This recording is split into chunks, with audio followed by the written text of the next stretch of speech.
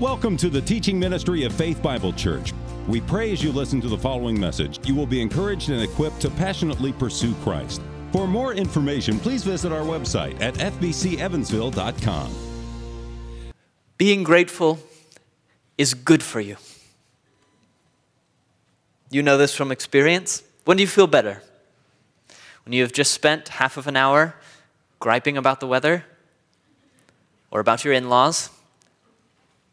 Or when you have personally thanked someone for their friendship, or thanked God for the beauties of nature? When do you feel better? The distance between a good day and a bad day is not actually as great as you might think. It's usually just a few steps of gratitude.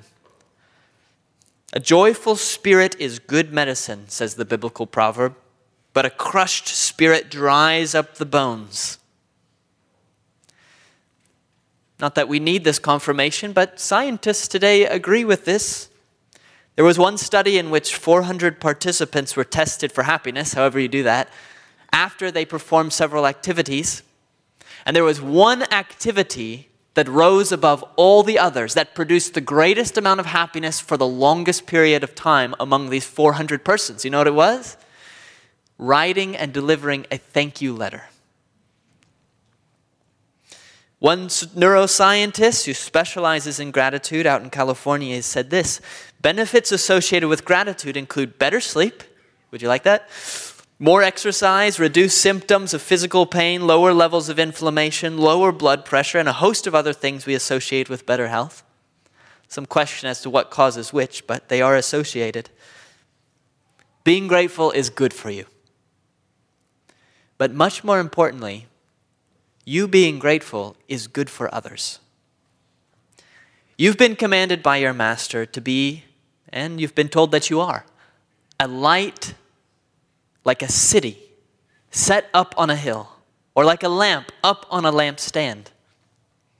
And Jesus has commanded, let your light shine before others so that they may see your good works and give glory to your Father who is in heaven. There is almost nothing that will immediately make you stand out in a positive way to others more that you could easily implement this week than giving thanks and not grumbling.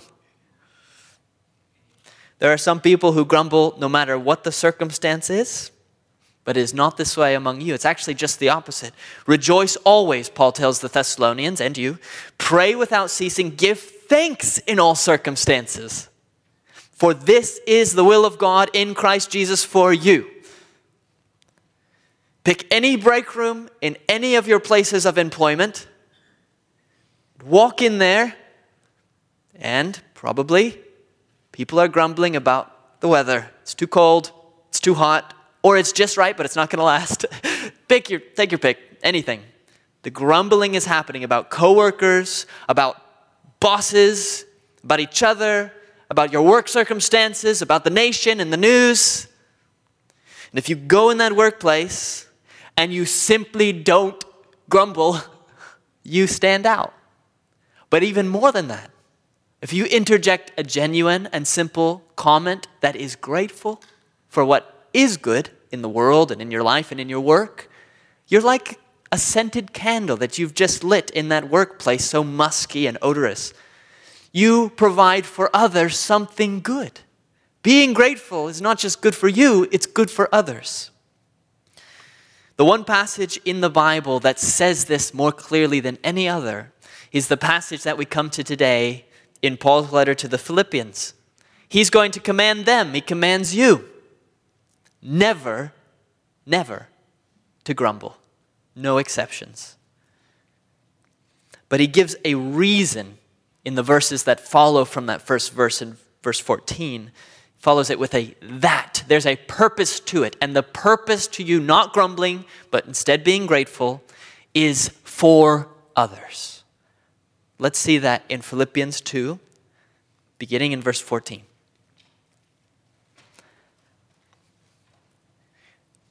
Do all things without grumbling or disputing, Here's the purpose. Verse 15, that you may be blameless and innocent, children of God without blemish, in the midst of a crooked and twisted generation, among whom you shine as lights in the world, holding fast to the word of life, so that in the day of Christ, I, Paul, may be proud that I did not run in vain or labor in vain. Even if I am to be poured out as a drink offering upon the sacrificial offering of your faith, I'm glad and rejoice with you all. Likewise, you also should be glad and rejoice with me. Here, a grateful apostle commands you also to be grateful. Think about how many of Paul's letters begin like this. I thank my God. Do you remember the beginning even of this letter? Chapter 1. I thank my God in all my remembrance of you. That's verse 3. It was a convention in the ancient world to give your thanks as you begin a letter, but I promise you, Paul meant that sincerely. It wasn't just a convention. And I'm very glad this morning that Paul, and not someone else, is our example of gratitude. He's the one commanding it and presenting himself as an example of it. I'm grateful because we're always tempted when someone is uppity and happy and optimistic to think they're only that way because their life is easy.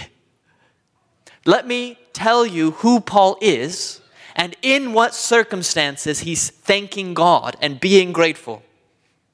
Here's his own account. 3 times I was beaten with rods. Once I was stoned. People throw rocks at you until you're dead.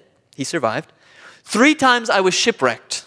A night and a day I was adrift at sea, on frequent journeys, in danger from rivers, danger from robbers, danger from my own people, danger from Gentiles, danger in the city, danger in the wilderness, danger at sea, danger from false brothers, in toil and hardship, through many a sleepless night, in hunger and thirst, often without food, in cold and exposure.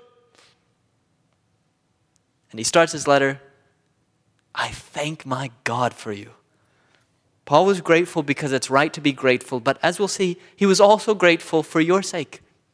He was grateful for the sake of others, because being grateful is not just good for you. Being grateful is good for others. We're going to see that in our text, that being grateful is good for others first. It's good for those who are outside the church. But secondly, it's good for those who are within the church. Outside the church, inside the church, that's everybody. You being a grateful person is good for everybody. Let's see that in the passage, beginning with how it is good to be grateful for those who are outside the church. Return to the text and see, just beginning here, there's the command, do all things without grumbling or disputing. And here's the purpose, that you may be blameless and innocent, children of God without blemish, in the midst of, here's outside the church, a crooked and twisted generation, among whom, unbelievers, among them, you, if you don't grumble, you shine as lights in the world, holding fast or holding forth the word of life.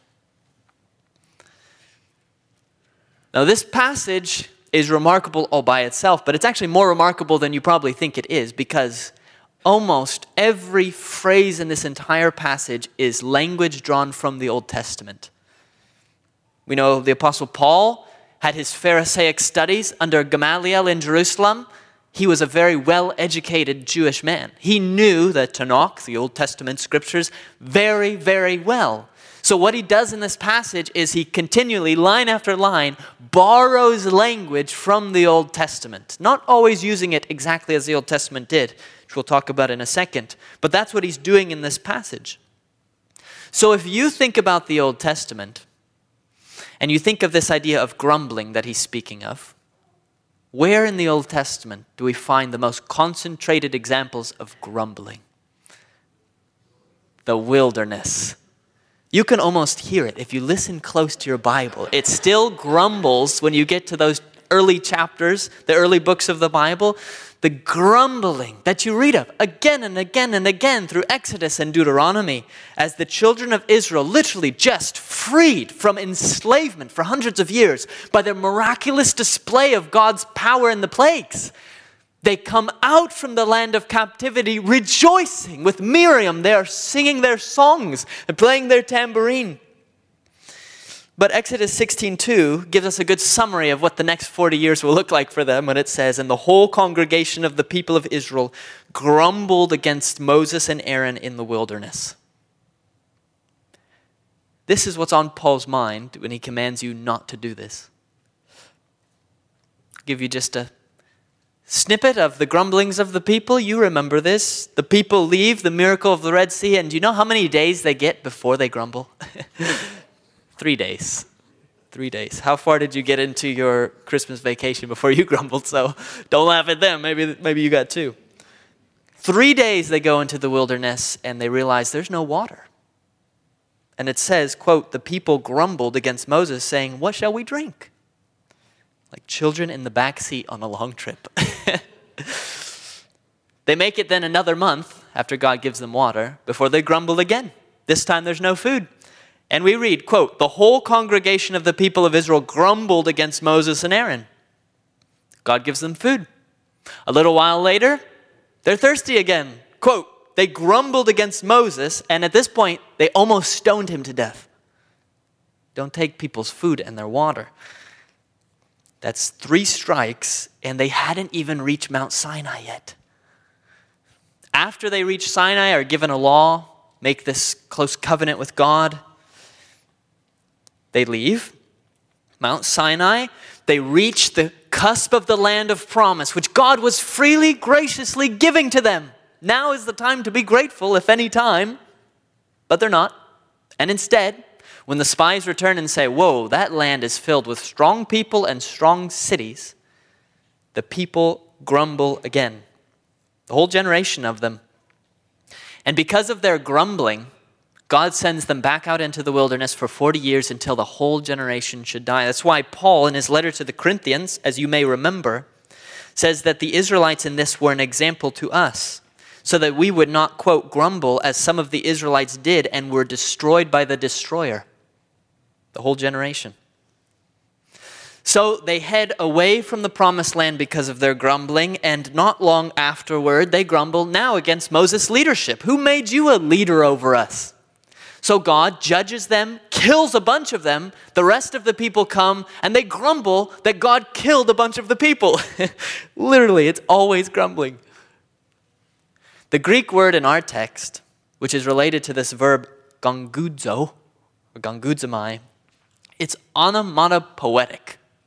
You know what that means? It's like bam, bang. It's a word that also sounds like what it means. So, gongudzomai. You can hear it. Just like the English word grumble, grumble, grumble, grumble. You hear that? Is that what grumbling sounds like? It's like a squeaking wheel that's passing through the wilderness with Israel. Very obnoxious, very annoying. And in our text, you can notice too, how it's not just grumbling that's forbidden. There's another word there. Disputing. Those are closely related. You know, if you know someone who's a grumbler, don't look at them right now, but if you know someone who's a grumbler, you know they also get in fights with people. They're contentious. Why is this? Because if you're grumbling, nothing's good enough. So you will be upset at leadership because the leadership's never doing enough. They're never doing it right. They're not doing it how you would do it if you were in their position. So you will grumble about it and you fight.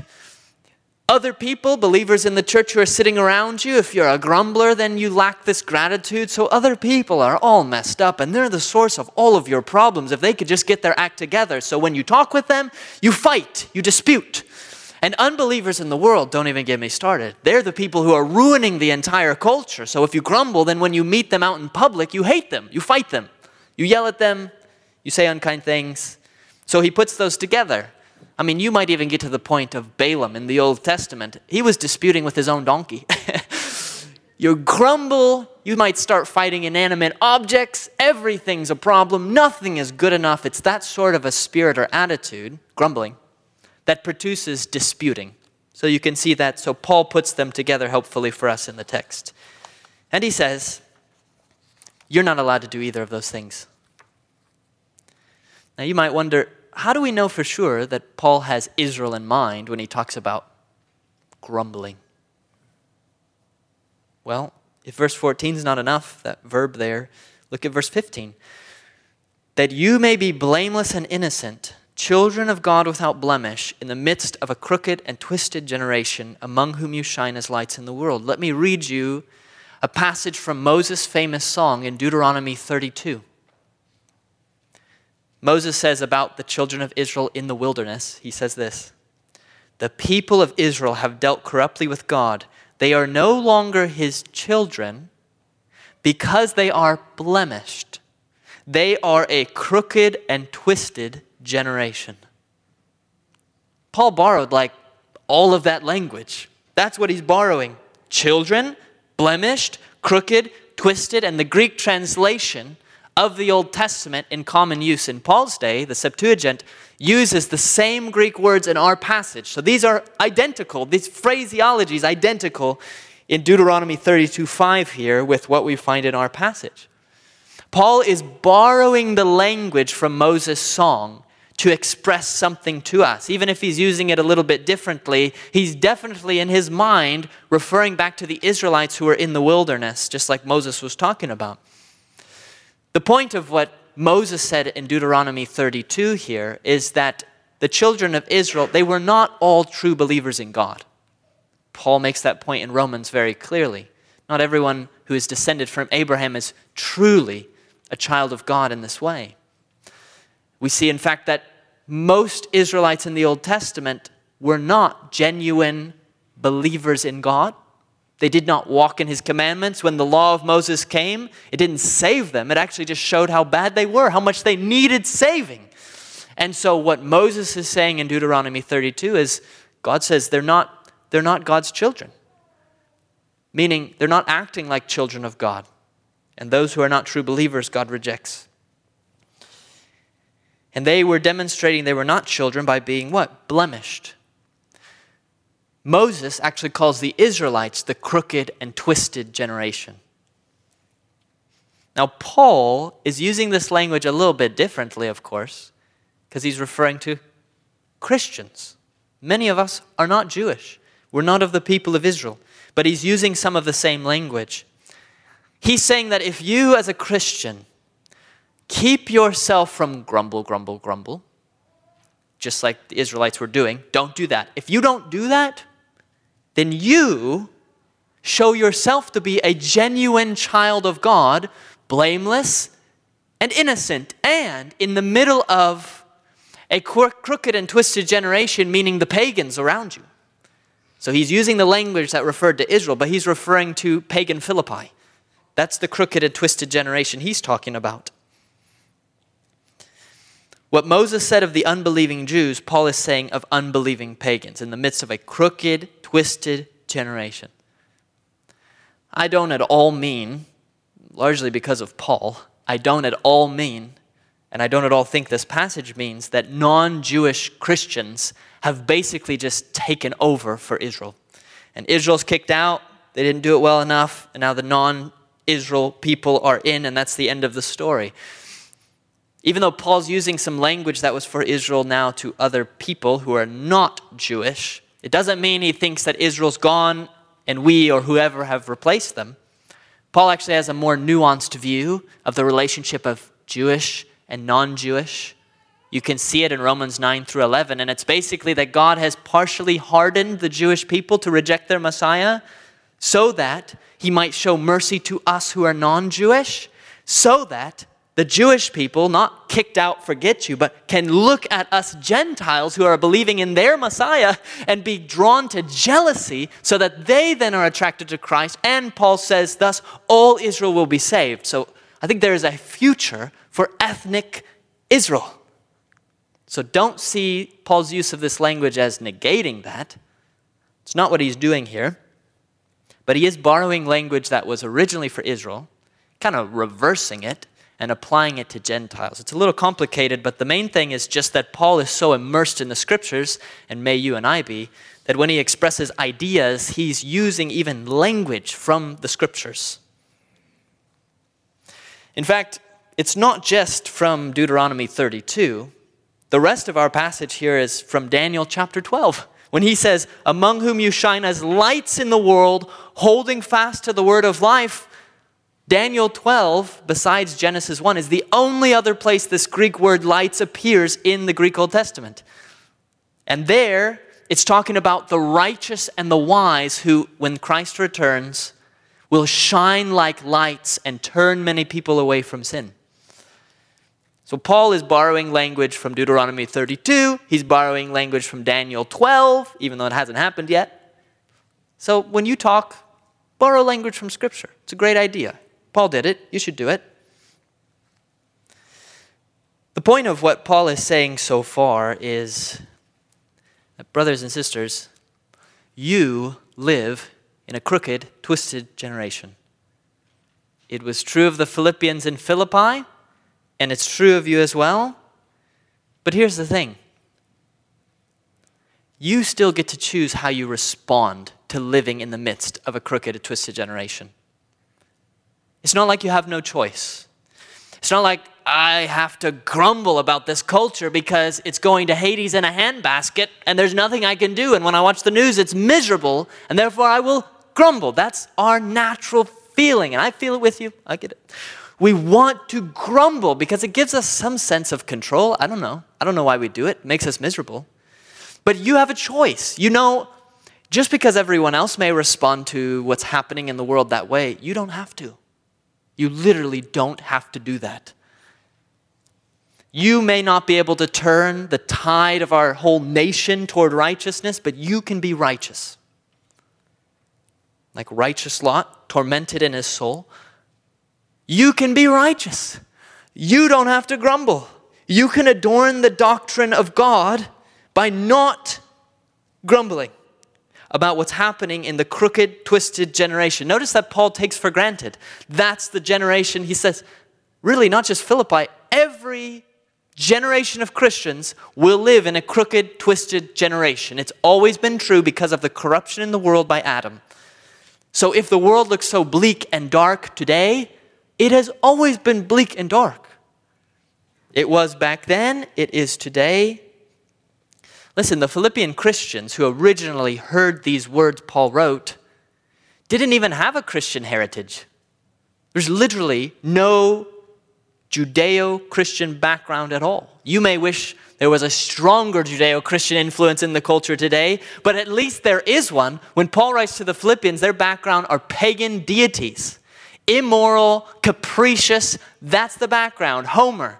That's what they had in the background. And therefore, as you might imagine, the whole culture was given to sexual immorality, to all kinds of prostitution, even as a part of their religion.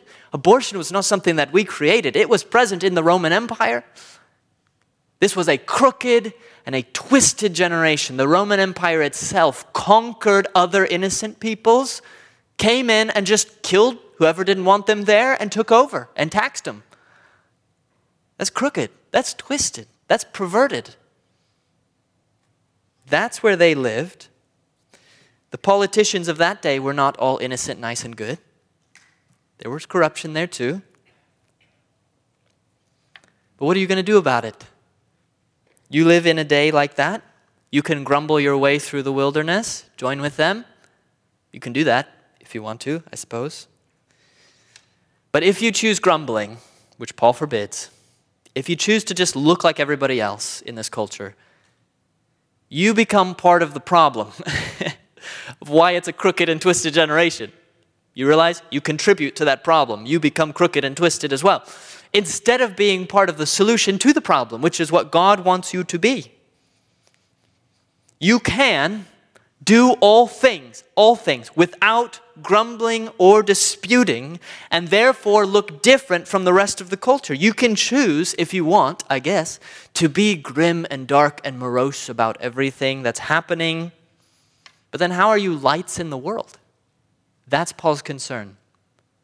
So that you may be lights In the world is dark.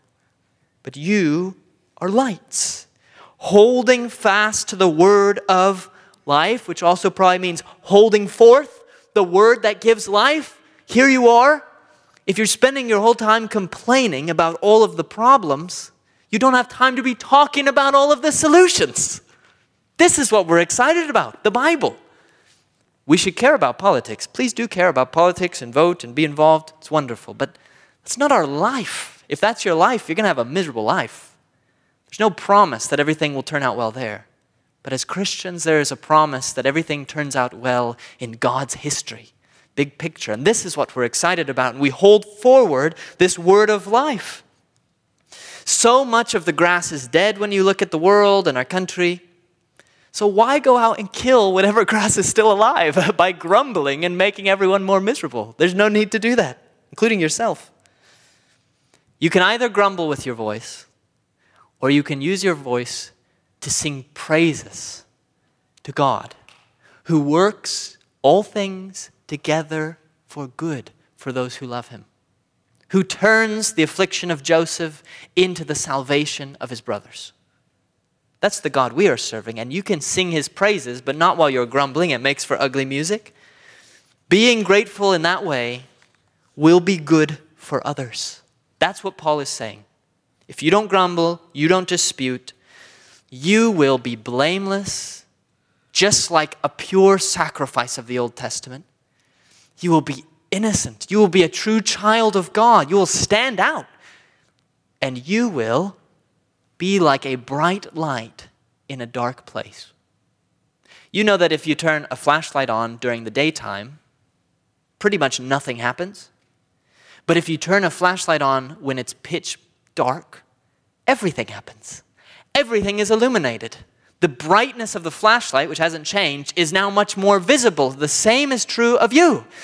You shine as a light in a dark world. So don't turn off the flashlight because, it's so dark. No, that's when you turn on the flashlight. That's when you stop grumbling and complaining like everyone else, and you express gratitude to God, gratitude to others. You stop infighting. You show yourself a child of a God who is a God of peace and of grace and mercy. You demonstrate that because then it means a lot more than if, as we wish, everyone else was also righteous.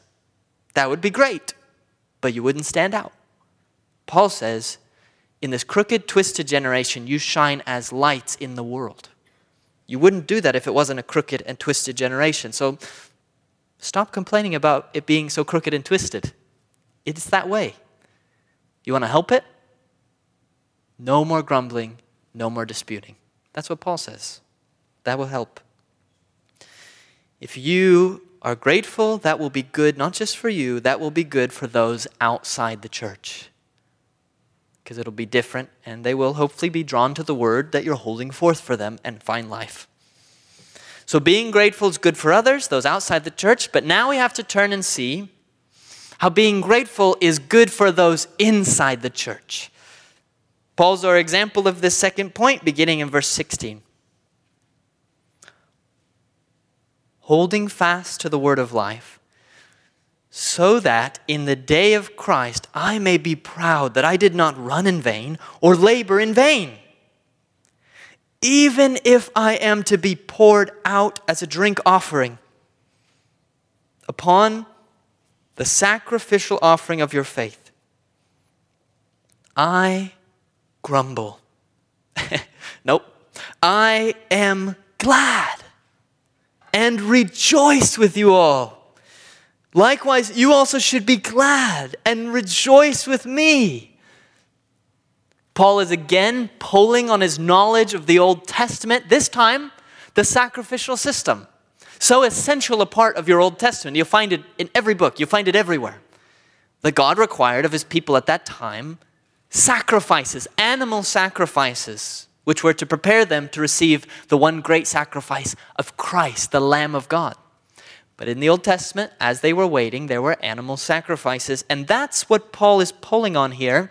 Many of the sacrifices, if you get to Leviticus in your Bible reading, you will find that many of the animal sacrifices that the priests offered in the temple were to be accompanied by a drink offering.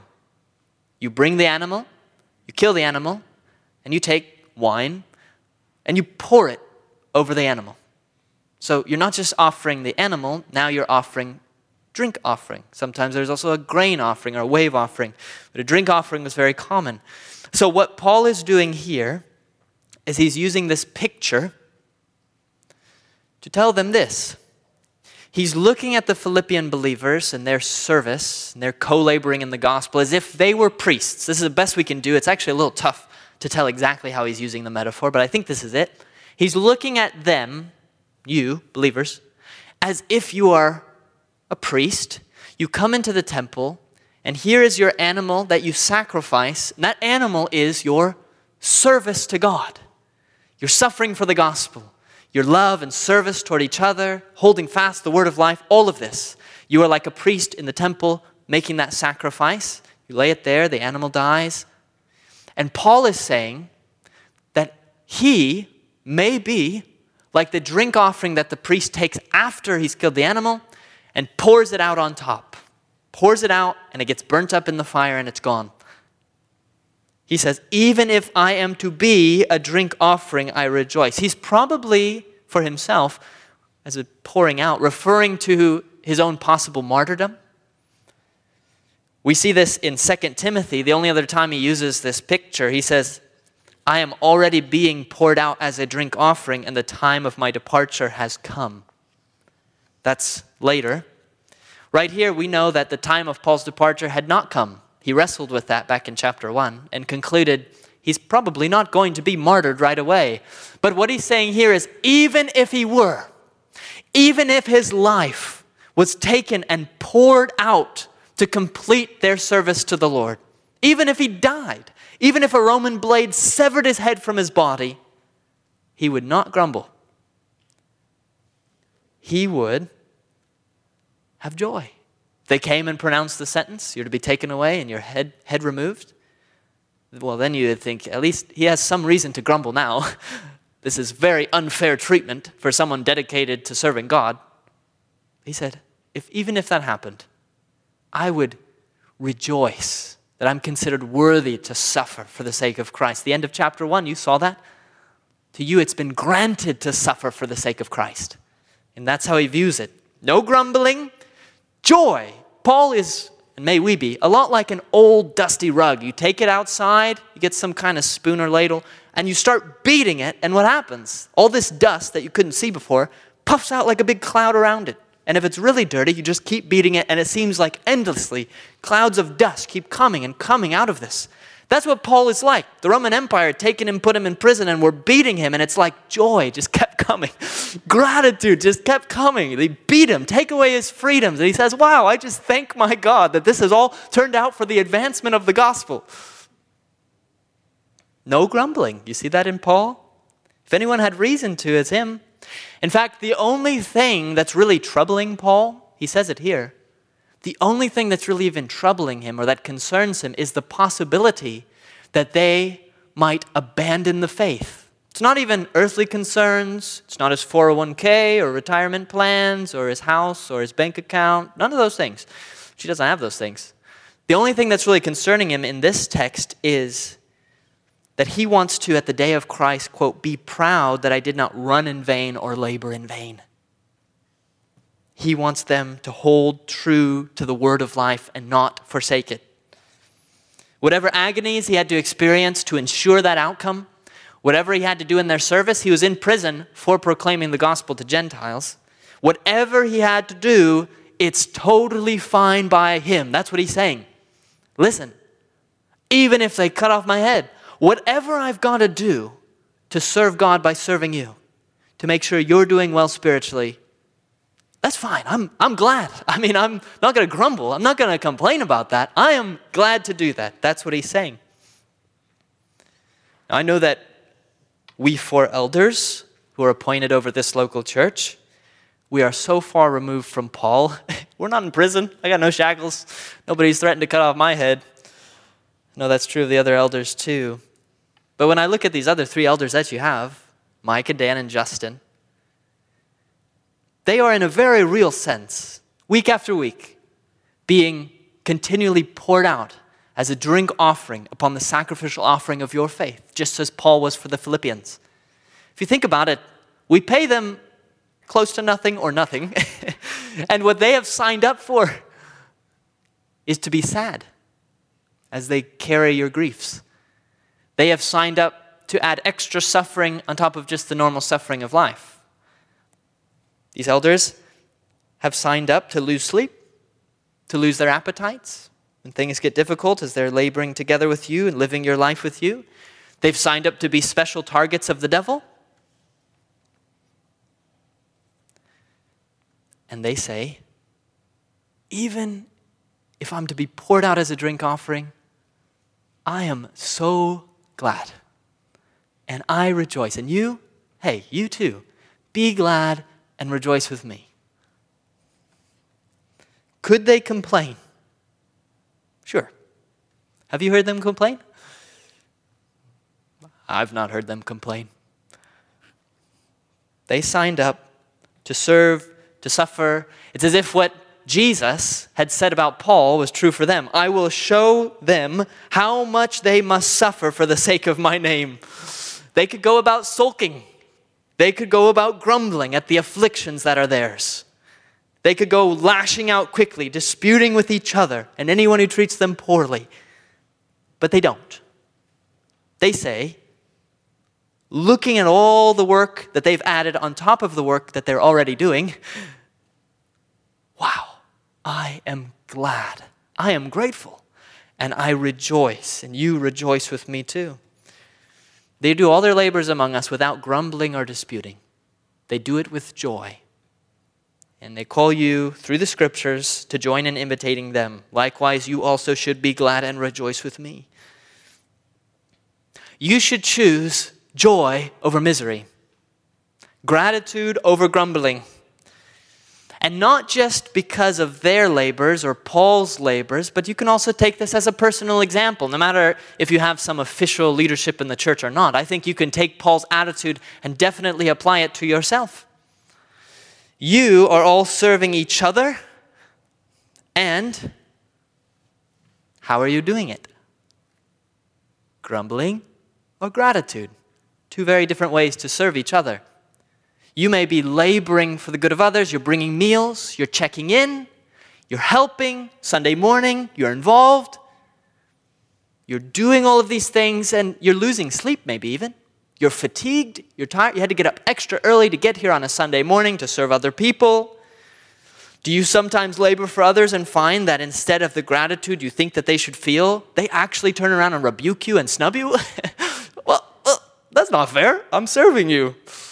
Are you taken for granted as you serve each other?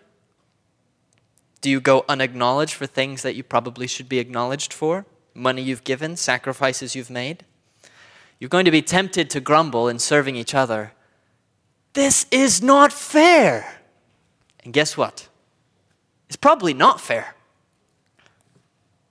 But the command still stands. Do all things without grumbling or disputing. We are serving each other, like Paul, in the light of the day of Christ, not in the light of today.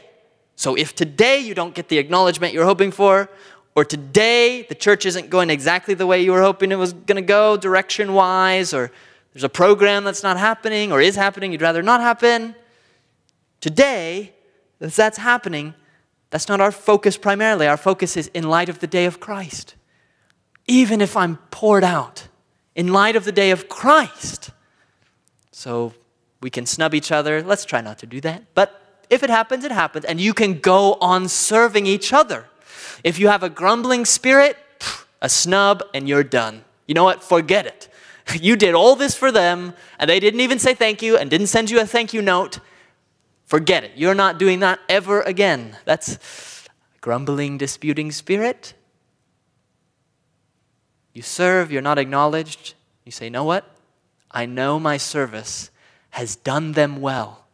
So even if I'm poured out as a drink offering, I am glad. I rejoice.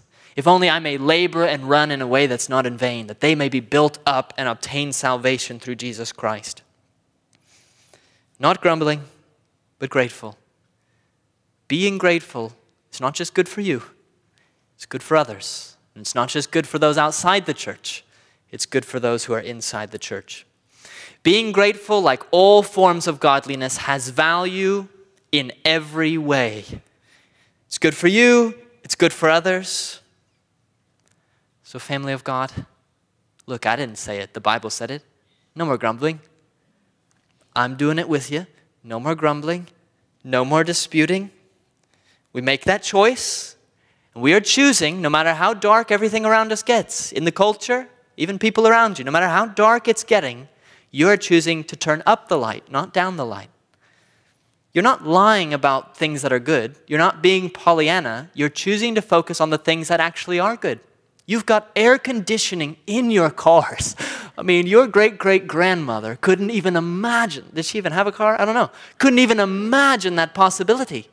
And as you drive home in your nice air-conditioned or heated car today, not freezing at your extremities, but very comfortable, maybe don't grumble about the bad gas mileage that car gets. Not grumbling, but grateful. If you have to do something practical to make this a part of your life, and many of us do, if you need to start a gratitude journal that you write in every night, 3 things you're grateful for, go ahead and do it. It can't hurt you. Or if in the evening or in the morning, when you first wake up, you are committed to think of one thing you're grateful for before you get out of bed, why don't you go ahead and do that? That habit will build up. Whatever you have to do to be a light, not darkness, you need to do that. And if your suffering is so great, and for some it is, that you can hardly think of an earthly blessing that you have, then at least remember this. Every month we participate in the Eucharist, another name for communion, and Eucharist means to give thanks. It's a time we remember and give thanks because even if you have no earthly blessings, you still have every spiritual blessing in Christ. You are still saved from hell. It's been given to Jesus, and you've been given his heaven. And just like Mike spoke of and Samwise so elegantly told us, there is a happy end for you because of what Christ has done on the cross. So no more grumbling, no more griping, no more disputing. Instead, quote, let the peace of Christ rule in your hearts and be thankful. And you will find that being thankful is good for you and is good for others. Let's pray.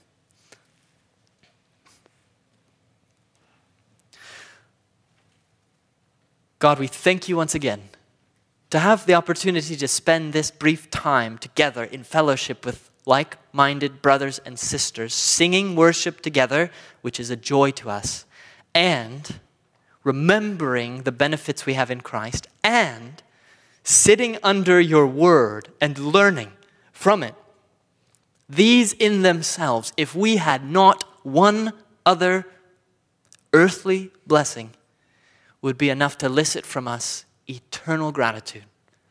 And that and nothing less than that is what we offer to you. Please help us to be lights who are grateful and not grumbly in our world. Deliver us from the temptation to grumble. Forgive us when we fail. And help us to progress in our light and luminosity so that others may see our good works and give glory to our Father who is in heaven.